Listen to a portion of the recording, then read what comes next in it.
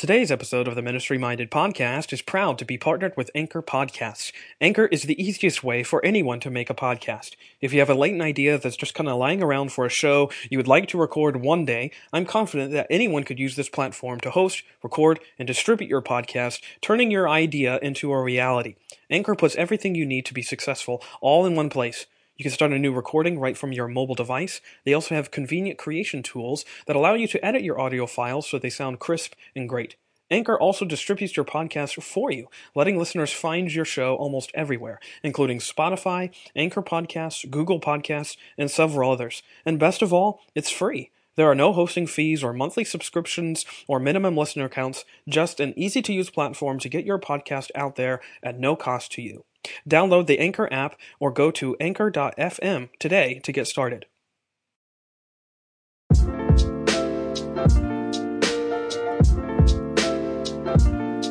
Hello and welcome to a brand new episode of the Ministry Minded Podcast, a show that seeks to marvel at the mercy of God that meets us in our messy ministries. I'm your host, Brad Gray, and this is episode number 35. I'm thrilled to be joined today by pastor and church planter Dr. Alex Early.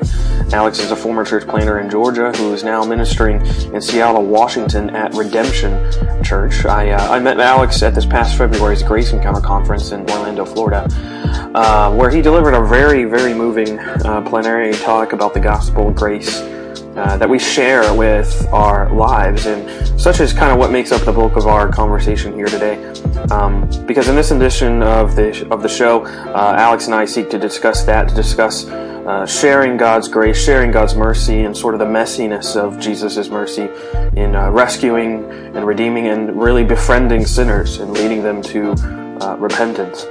We try and throughout the course of this conversation shine a bright light on the fact that, the gospel wasn't meant to dead end on you. It wasn't meant to stop right with you and changing your life. It was meant to be shared and shared with others. And this was a really enriching and encouraging conversation, a Jesus exalting conversation with a very dear brother in Christ. And I think you're really going to enjoy this one. So sit back and just kind of settle in here as we get going. Before we begin today's show, of course, this show is brought to you by the Christian Standard Bible. The Christian Standard Bible offers an optimal blend of accuracy and readability, which inspires lifelong discipleship and helps readers make a deeper connection with God's Word. To find out more about the Christian Standard Bible, go to csbible.com. Now, for Alex Early.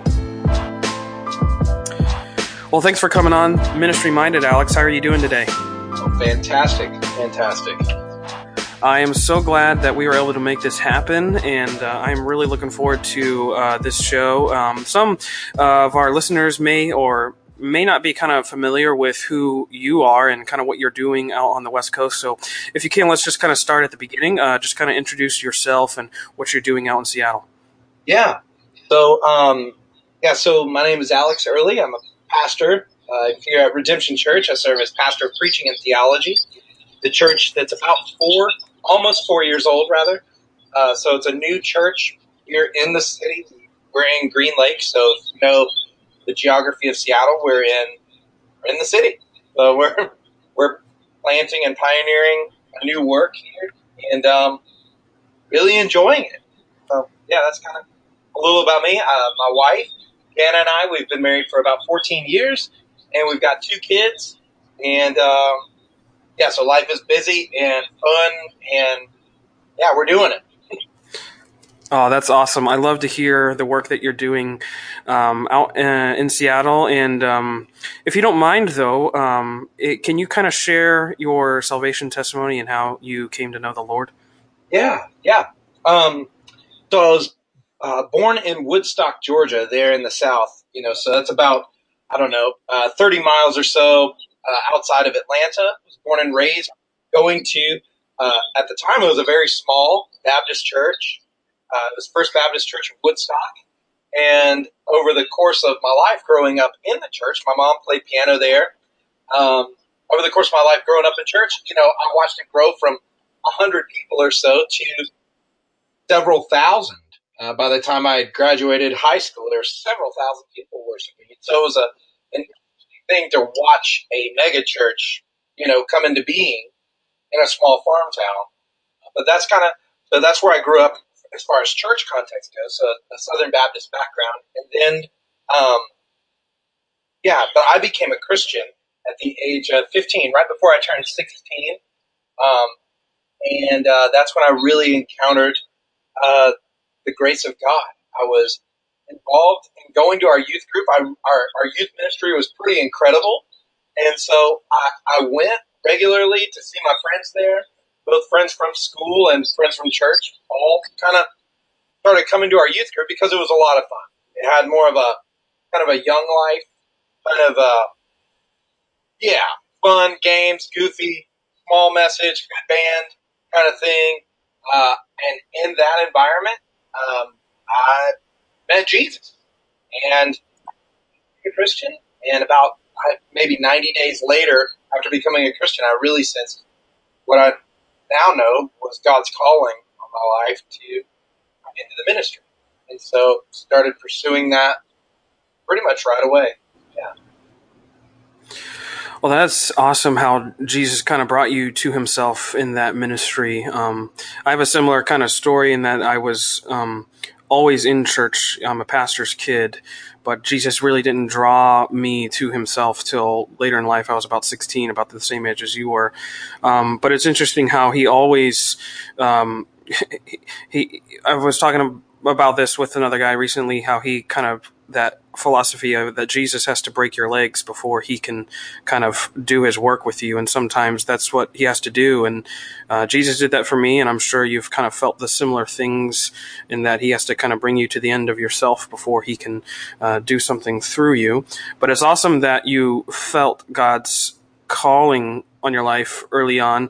And now I had the privilege of meeting you recently at the 2018 Grace Encounter Conference in Orlando, which was a privilege. But before we kind of speak about the conference specifically, I was just kind of intrigued when I heard your story, because obviously, as you just mentioned, you were a Southern boy growing up in Georgia, and you felt called to serve Jesus on the West Coast. And it's quite a big move from Georgia to Seattle.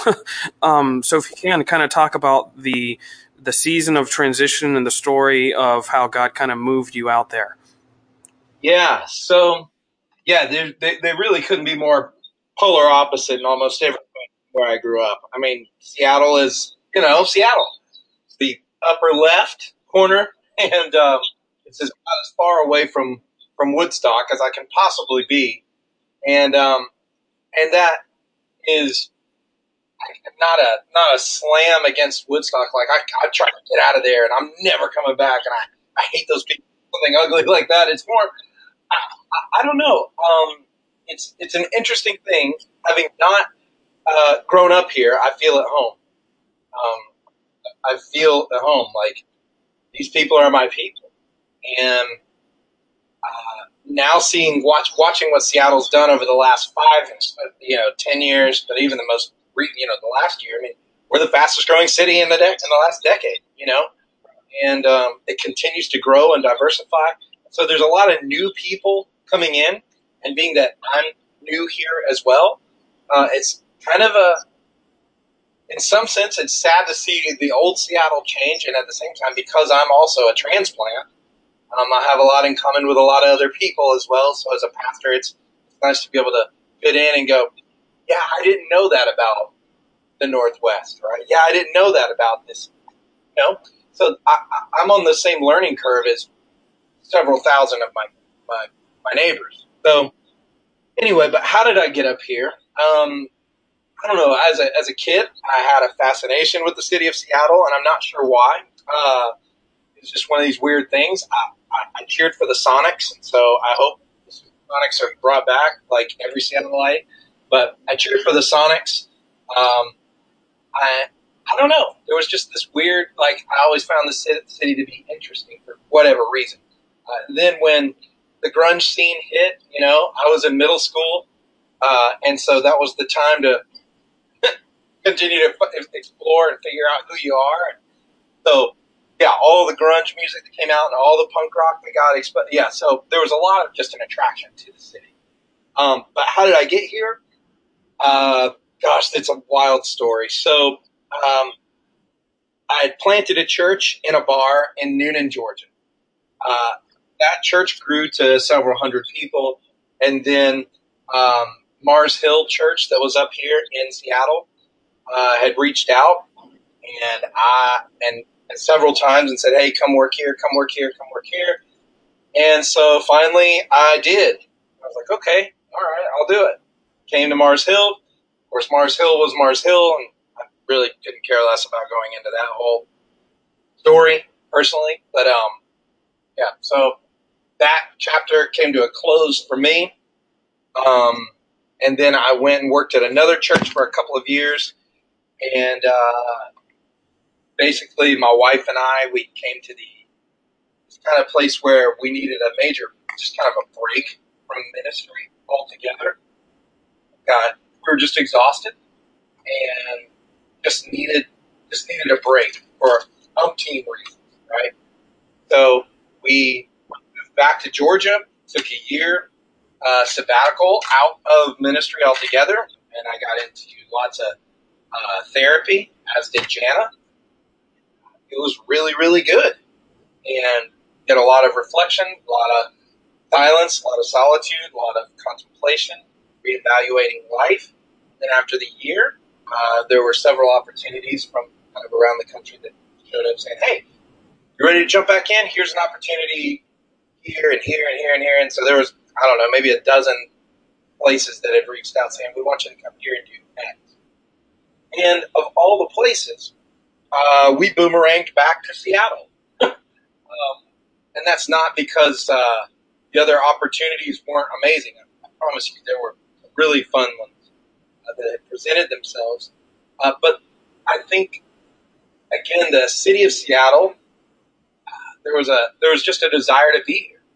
And because of the context of so many Christians having been so burned and wounded by the church, I wanted to be a part of serving the body of Christ here and rebuilding and loving.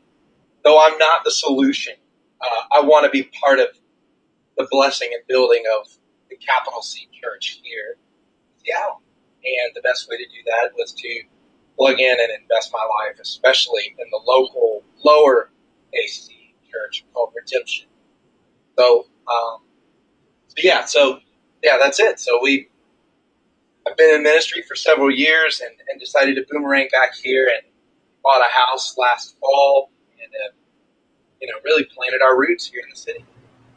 Oh, that's awesome. I love how kind of God used some difficulties and trials, but ultimately led you back to kind of that place where it had always kind of been drawing you. But it's interesting. I think you kind of told this story, I think you did, at the Grace Encounter conference when you were there. But the story of what you mentioned just a bit ago about you planting a church in a bar, can you kind of tell me that story? Sure. Yeah, I'll keep it in brief. I mean, it's one of these things you talk forever and ever when you ask a pastor about whatever. It's like, well, there's a bajillion details, but I'll spare you all the details. Essentially, I had become overwhelmed with the fact that I wasn't a friend of sinners several years ago. That line from Matthew's Gospel leapt off the page into my heart in a way that kept me up at night. And going like I looked at before we kept our calendars in our phones or wherever. I looked at my day timer, which by the way I've recently moved back to just only day timer, handwritten, everything. I scrolled through my calendar, phone, everything, and went, you know what? I don't have one unbeliever in my life that's actually my friend. All my friends go to church, and I preach at them, or I serve alongside them, or whatever, right? But I don't have unbelievers in my life. And I noticed that Jesus was a friend of sinners. And that bothered me.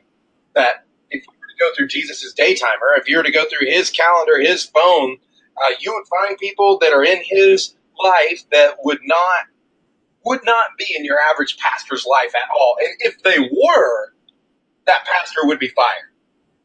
Like you can't be a friend of a drunk and be a pastor. That's not okay. You can't be their friend. You can be there and preach at them, but you can't be their friend. You can't be a friend of a prostitute. You can't be a friend of the addict. You can't be a friend of the gambler. You can't be a friend of the guy that doesn't know how to be a good husband. You can't be friends with those people who you can tell them true things, but you cannot enter into a place of friendship. And that needed to change because of a number of reasons. A, Jesus is a friend of sinners, and if I'm going to follow Jesus, he's always going to lead me to a mess. And or at least on the way into heaven, he's going to lead me to the lost, to the least of these, to the broken, to the ones who can't get it right. He's going to get me there. He's just gonna, and that's okay. And when I get there, I'm not the one with all the answers. He is. So anyway, I became convicted over being a friend of sinners. I went to my pastor where I was serving at a church and said, "Hey, do you care if I go to the bar to start hanging out with people who, obviously in the South, if you're in the bar, then you don't go to church, right? If you go to church, you don't go to the bar. Those people tend not to overlap. Those paths tend not to cross too often." And so I think about it, and he was like, no, you can meet people at Starbucks. And I was like, well, Starbucks is not really a public house. It's a coffee house, and people in Starbucks are there with their earbuds in, working on their laptops or meeting someone for coffee. They're not really there to talk to strangers. Whereas the bar scene, it's not uncommon to talk to strangers, right? So he was like, no. So I just kind of continued to wrestle with it. And finally, I was like, you know what? I quit. I quit my job at the church and became a bar back and a substitute teacher. So I'd substitute teach the day and then bar back at night and then do seminary and all the cracks along the way. As I and it was interesting, man. I was the only Christian in the place, of course, and found myself introducing people to Jesus and having very interesting conversations because I would be the one guy in the bar that wasn't laughing at particular jokes. But I was there, and I knew that the jokes were funny in one sense, and in the other sense, it's like, well, I'm not really here to participate. So I'm in the world, not of it. It was you know what I'm saying? So I'm trying to navigate the whole scenario. And before long, ended up planting a church in the bar. And I can go into all the details, but I mean, it's another 10 minutes, but how it came into being. But essentially, ended up leading people to faith in Christ, and through a series of other circumstances, the church was born in the bar that I was working in. Well, and it's so interesting that kind of took a hold of your heart, because obviously that's not something I think we often think about. That phrase, Jesus, the friend of sinners, we kind of think about it theologically as opposed to think about it functionally. And I think that how it captured you functionally is what inspires even my own life, because I would have to agree with you in the sense that it's not often that I look through my contacts and see people that I know are unsaved as people that I would consider friends. And that's not the common thing that we hear from people to be inspired by, just like what you said, you weren't encouraged into that form of ministry. It was just something that captured you. And I think that's what we have to owe to grace, right? Yeah. And the reality is like, if you look at, I understand the theology, but if you look at people really as projects, like you're a person to be converted, they can smell that a mile away. The same way you smell it when a Mormon or a Jehovah's Witness shows up on your doorstep. Like, I know why you're here, dude. But somehow, like, evangelicals haven't quite caught on to that. That like your neighbor across the street that isn't a Christian thinks that you're like that when you show up and you start doing your Romans Road pitch or whatever. It's like they feel like a project. And so the reality is yes, the Romans Road's true. Yes, they're lost. Yes, they're bound for eternity without Christ. Yes, Christ is the exclusive means of salvation. Yes, Jesus was bodily resurrected from them. All the things that we believe are true. Yeah, okay. However, if you betray the very, I like how Brennan Manning talks about it in the Ragamuffin Gospel. Essentially, he says something to the effect of, like, evangelism is not one concussion blow after another over the head, but rather you've got to enter into that sacred space of friendship where you can look at someone that you two are loved in the Lord Jesus. That part, that's so important that people feel that Alex is my friend, whether or not I believe that Jesus Christ is the resurrected Son of God or not. Alex is still, we're still going to grill out. We're still going to go to Founders games. We're still going to have fun. Like, yes, he's a pastor and he's weird because he believes these weird things from a very old book that are very complicated. He thinks this, but the reality is he's my friend. I'm not a project, and I think that is communicated over time, and it has to be more than just like a mailbox conversation, as my friend Mark was saying yesterday. It can't just be like you chat at the mailbox. It's you gotta spend time and establish that ground of friendship for evangelism. Really have any kind of context. That is, yes, the Romans Road's true, but they need to see how is the Romans Road true in your own life? How has Jesus changed you? How are you as a person? How has this impacted you? And so I think the grounds of friendship is really what's oftentimes overlooked in the name of, quote, getting the mission done. For sure, 100%.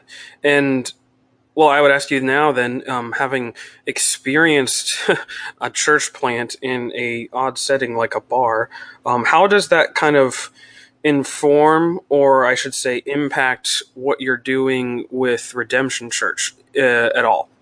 Yeah. Well, Redemption's very different. We're in Green Lake. It's a beautiful part of our city. We meet in a big brick, beautiful Seventh-day Adventist building. So we rent the church from them because they're worshiping on Saturdays, and so that works out fine for us. And so the vibe is completely different. There's not an ice machine. There's not a phone. There's not bartenders like having to slip in there and pour a pint for the pizza restaurant next door. It doesn't smell like cigarettes. It's the floor is not sticky. There's not inappropriate drawings of women on the walls, and the bathrooms, actually the stall doors closed because guys aren't in there doing other things the night before, like doing coke or other things in the bathroom, right? Like, it's a completely different vibe. It feels like a normal church vibe, right? It doesn't feel like a bar. At the same time, some of the lessons that I learned are still very much so. They transcend time and place. The people are still people. The people still have the same questions. And the gospel is still the same answer, right? None of it changed. But it does have people have certain stigmas about going into church buildings. They just do. Going, okay, I love the old church feel that we have now. I particularly love it. I love the pews. I love the organ. I love the whole thing. I think it's amazing, right?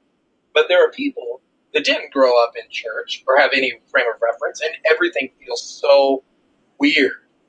Like, there's a big white stained glass Jesus. What is that? And we're sitting on I won't see stained glass all week. I won't sing these weird hymns about the blood of the lamb. Like, what is that? There's a fountain filled with blood. What a terrifying image. But we're going to sing it.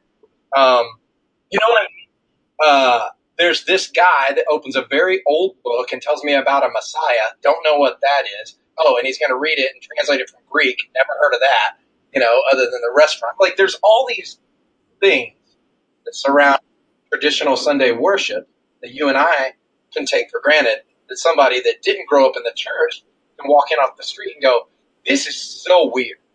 This is so weird on every level.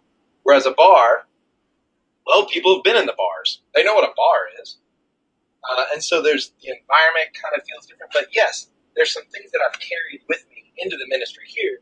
And a whole lot of it has to do with being very highly relational, being available, being among the people, not just leading people, but among the people. That our church, about everybody in our church, I think, has my phone number. Like, I'm accessible, I'm available. Like, I want to know what's going on. among the people. And that you can do on a bar, church, or a traditional building, or a house church, or whatever the ministry model that you want to make it, right? The big idea is to be among the people and to share the gospel and to ultimately have the word and the sacraments, right, present, as Jesus is. So the building that you gather in is really irrelevant. It is what defines a church. Well, it's where people are gathered in the name of Jesus, when the Bible is open, when baptism and communion are regularly observed, right? These are where qualified leaders are in place, where church discipline is in place, right? What counts as a church? Well, it's these kinds of things that need to factor in, not just what's the building, So keeping some of that intact, but what do you bring out of the bar from Noonan, Georgia to Seattle, Washington? The same thing, literally. It's 1 Corinthians 15, right? It's for I delivered to you of first importance, right? Jesus died according to the scriptures, was buried, and was raised according to the scriptures. Same gospel, still being a friend to sinners, still making space for those, the lost, and the right?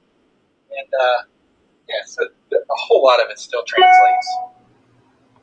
Yeah, that's awesome, and it's so true that the gospel is the answer, regardless of what kind of context you're in. And but let's kind of shift gears slightly, and kind of go back and talk about the Grace Encounter Conference, just because that was my first introduction to you and your speaking and whatnot, and I was very moved. Not only by the whole conference as a whole, but your talk in particular. What were some of the biggest takeaways for you from that experience, though? I think what I enjoy about that conference, and I hope they do it again next year. It was really cool. I really like the diversity of not just the ethnic diversity, which is fantastic, but the theological diversity represented in the room too. I mean, you've got, on one end of the spectrum, you've got, very conservative Presbyterians, and then on the other end of the spectrum, you've got, I don't know what, like Pentecostal / charismatic / holiness tent revival kind of stuff going. And it's like, whoa, I love having all of that theological diversity in the room. I think is so interesting. It doesn't like you check all your beliefs or theology at the door, but it's like, no, let's all bring them together. Let's see where we sync up. Let's see where we're different. Let's see and why we're in these places, and still see the fact that it's the Apostles' Creed that really has bound us together. Once you step outside the Apostles' Creed, we're in trouble. But beyond that, it's like, wow, there's a lot of different kinds of children in God's family. I think I really love that. Do I think some of them are radically wrong? Of course. Do they think I'm radically wrong? You bet. And that goes, but again, it's like, that doesn't make us not brothers and sisters. And it doesn't say anything bad about our Father either. It's just the fact that, like, this is our lot. And so I think it's exciting. Yeah, I totally agree. I noticed the same things sitting there, just hearing some Baptists and some closet Lutherans or Presbyterians, and then these Bapticostals kind of speak out, and they were all of them extremely passionate about not just their theological bent, but more so about the Jesus that they were speaking about. And that's what was truly captivating for me, just sitting kind of in the congregation, as it were, just kind of seeing all that in front of you. It was truly moving. But perhaps for me, the biggest takeaway was actually something that you said during, not a talk necessarily, but during the panel discussion. Usually, sometimes I tend to check out during those, if I have to be honest. But this time I was really keyed in, and because you posed this question that I hope that you can unpack for us here. You posed the question, does your church look like your neighborhood? And I was really moved by that question because I don't think I had ever thought about that before. But kind of, if you can you unpack that question for us? Yeah, does your church look like your neighborhood? Well, yeah. In a day where ethnic diversity is finally starting, I mean, we're still at the very beginning of it, really, right? But finally beginning to take root in broader, whatever you define as evangelical churches, right? The fact that it's finally a thing, like, okay, we do need to emphasize diversity. We do need to it does need to be a little more eclectic, you know? That in and of itself is very true, but it can become, in a sense, a new law. That is, if my church isn't, one third, Latinos and one third Asians and one third African American, like kind of, and start breaking things down and going, if I don't have everybody from under the sun in this room, then it's a failure. Well, that's just not true. That's not true. If you live in an all black neighborhood and the African American goes, I need to get some white people in here. Like, why? They don't live here. Be faithful to your context. Like, who's in your neighborhood? If your church doesn't resemble your neighborhood, I think that's the problem. So, yeah, so that's some of the idea is going, don't feel the pressure to all of a sudden, like, let's become the most diverse thing in the world because that's a hot issue. But rather go, let's keep the gospel the hot issue. And at the same time, if you are in a very diverse neighborhood, well, then that means there needs to be some adjustments made to make space for those who are part of the minorities to welcome them to the table. Absolutely. They need to be in the room and at the table and in leadership. But it's a matter of, am I in a diverse area? Yep. Then I need a diverse looking church. Am I in a very, my neighborhood, like our church is extremely Caucasian. We're in Green Lake. Okay? And Green Lake is primarily a very, very Caucasian neighborhood. So, do I feel bad that we don't have more ethnic minorities? No. Would it be great? Absolutely. But do I need to go out and start like trying to redo everything? I don't feel that pressure in order to try to bring more people in from other neighborhoods. Rather, I want to see their neighborhoods reaching them. You know what I mean?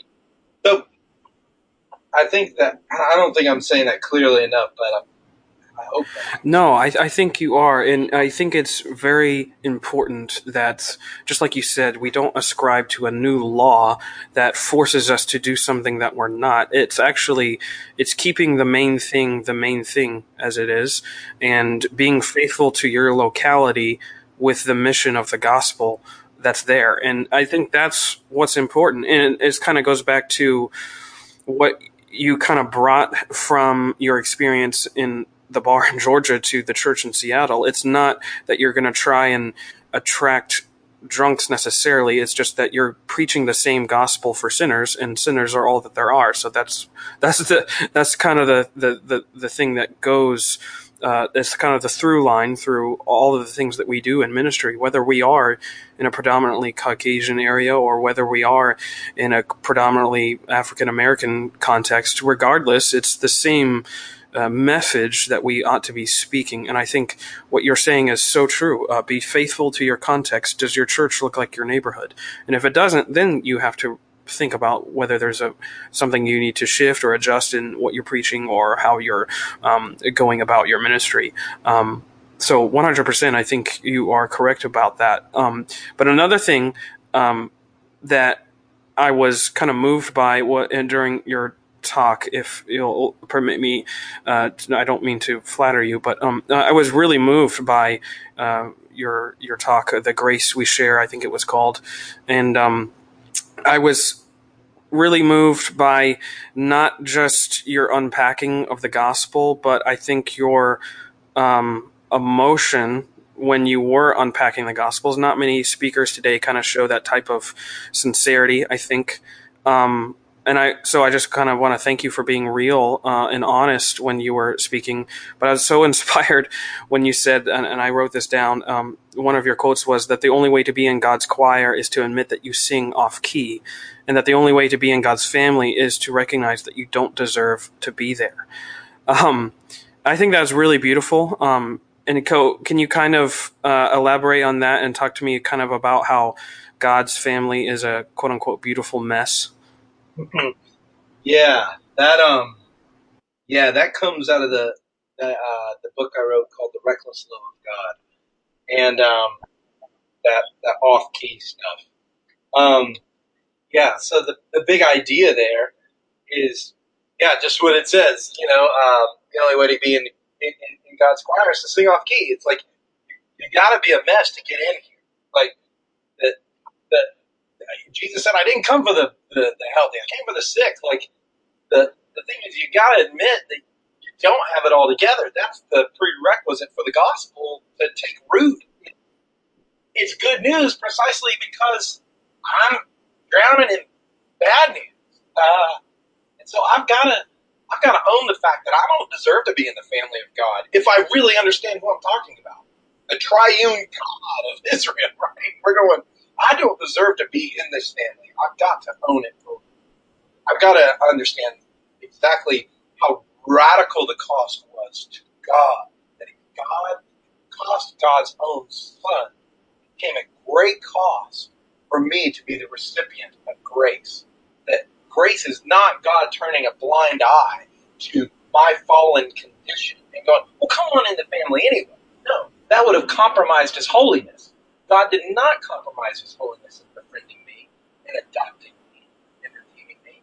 He kept his eyes wide open and sent his Son as a propitiation for my sin.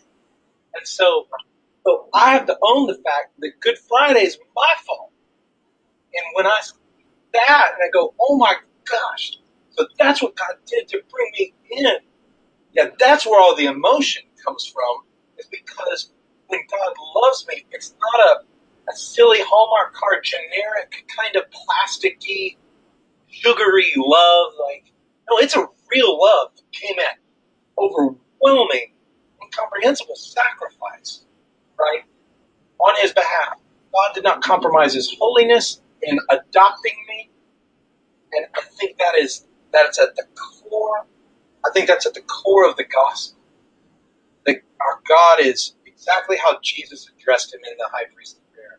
Holy Father. And I think those two ideas, those two truths held together as holy and Abba Father, that provides context now for me to then experience and express emotions that comes from this gospel. Yeah, 100%.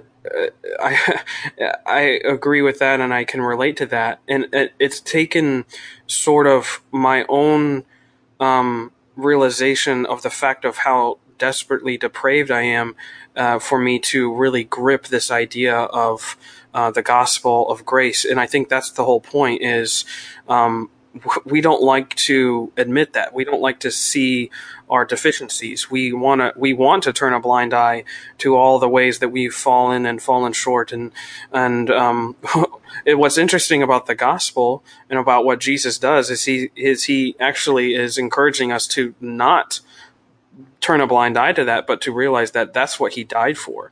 And I think that sort of reality, that truth, is what allows me personally, but I think us in general as Christians, to never get over the fact of what you just described, that Jesus is the propitiation for our faults, and that God is not turning a blind eye to your sin. He's actually, as you said, looking at it with wide eyes because Jesus died for it. And I think that's an amazing reality that we can never kind of be dull to, right? Yeah, that's good. That's good. Yeah, it's that God absolutely went into this relationship with eyes wide open. That God knew what he was buying when he bought you. knew what he was getting out of this deal. He knew that he was going to give his son for who? You got me out of this deal? That seems like a bad purchase. Like, I'm worth this. That's kind of what the experience of grace actually starts to feel like. To go, God, you didn't get a good deal on your purchase. You got me. But that's what grace is, that thing that makes you go, I know I don't belong here, but oh my gosh, I'm so thankful. Thank you, God, that I'm here. And it's that grace that put you at the table. It's the grace that keeps you at the table. That is, like, I know that today you and I could hang up the phone and I could go and break any commandment. You name it. I could go do whatever I want, and nothing's going to separate me from the love of God. I know that's true. I'm in Christ. I know that. And at the same time, that's not a license to sin. That's the very power that keeps me wanting to go more toward holiness. Go, oh my gosh, because Jesus gave his life for me, I don't look at that and go, sweet, now I got a free debit card that I can just run up as much sin on that account as I want. No, because Jesus died for me, I go, oh, how can I get as far away from what kills Jesus? And how can I bring as much glory to him? You know? So it's really amazing what that grace really does to you. Yeah, totally, and I think it also stems from just what you were talking about. It stems from you recognizing what Jesus did for you, and then it's not you doing it. It's the God that created you coming down and taking all that on himself. That's, to me, something that I've been thinking about a lot lately. That this creator God took the place and chose to dwell with his creatures, with these filthy sinners. And man, that reality is something that really can change the way you look at the Bible, and even the way you look at evangelism. You taking the place and going out and befriending sinners, to kind of take it full circle, is exactly what Jesus did for us. And that's a truly amazing reality. Another thing that you said during your talk, though, that really impacted me is you said that a sermon is simply the overflow of a prayer closet spilling out onto others. And for me, that was a captivating line, but also a convicting truth, because I'm an associate pastor. I'm wearing a lot of hats, and it would be easy for me to quote unquote phone in a lesson or a sermon or whatnot and kind of wing it because I'm too busy. But for a sermon to be what it is and what it should be, and to be truly empowered by the Spirit, there needs to be some tears, I think, beforehand in the prayer closet. And I think that's something that I have to admit that I don't consciously or always do, but it's something that I should strive for, that communion with the God who saved me is what is going to empower me and embolden me to speak his truth. And I think you nailed that with that kind of sentiment, right? Yeah. You can treat the sermon as more or less like, yeah, I can study, I can write it, I can get up, I can communicate data, but the sermons that have changed my life that I've listened to, or are always the ones that are where you're listening to somebody who's literally, that's in their fabric of their being. They believe this was worked into their soul, this was massaged, by the Spirit into their spirit, to where it's going, they believe this is an overflow of your prayer closet. So, like, for me, like, a constant discipline is to stay mindful of the fact that my Bible is not primarily there for me to open up and to get sermons for Sunday. Like, that's not what the Bible is for. Like, I gotta sit down and eat at the table, like, and the church gets leftovers, and that's what they need me to be doing. By the way, like, with the Saints, if you go ask somebody at Redemption, like, well, what do we want Alex doing? Well, they won't tell you. We want him writing thinker sermon.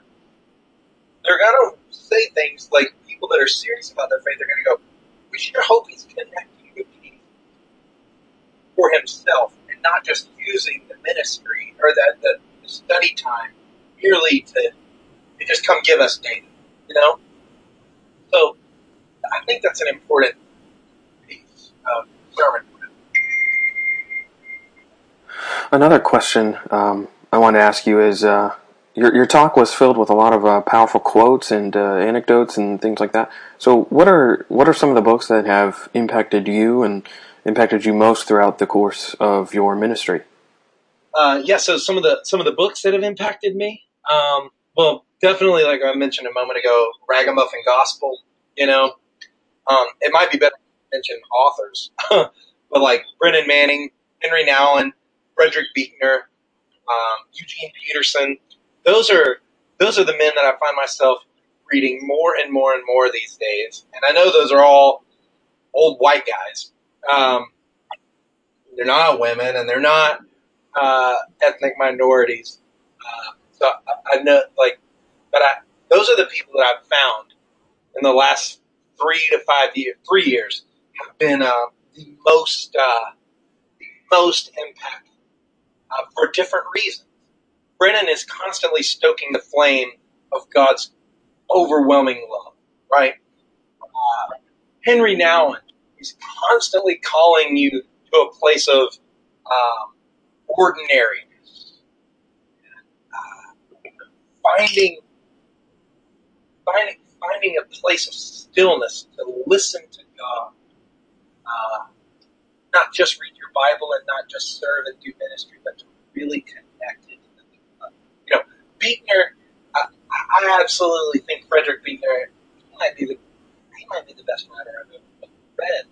But he has a way of processing pain and emotion that just does it unlike anybody else. And he's okay with being unsure of himself and unsure of God sometimes. And so his faith sounds like faith. You know? And I love, like, Eugene. You know, I feel like Eugene and I are on a first-name basis, though I've never met him. I love Eugene. Writer long enough, you're like, this is my friend. Like, Eugene Peterson. I love him because he's calling me into like what real pastoral ministry looks like. That that there's more to it than just preaching, but there's a whole lot of pastoral care, connection with people, and helping people put together the pieces to the best of my ability, you know, of their fragmented stories, trying to reconcile who God is in relation to their oftentimes chaotic worlds, right? So those are some of the people that I read often nowadays that is just really good. Oh, another book I'm reading now for my third time. I started, yesterday it was. It's a fantastic little bitty book, maybe 80 pages, called Theology of, right here, Theology of the Ordinary by Julie Canlis. Canlis family here in unreal restaurant here in Seattle, but a theology of the ordinary. So those are places I find myself going, drifting more toward a more contemplative kind of pastoral role.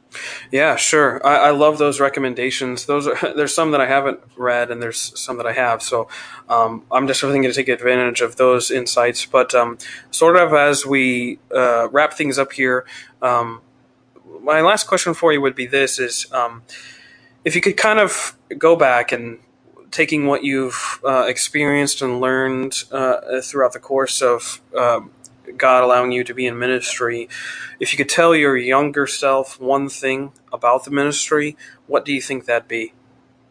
Gosh, my younger self. I would say you are not who you think you are, and you're not who they say you are either. I am not my highest praise that I've ever received.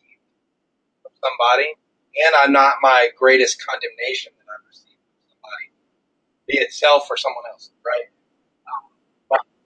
If I could go back to my earliest days, I would drive home, Alex, above everything, you were God's child.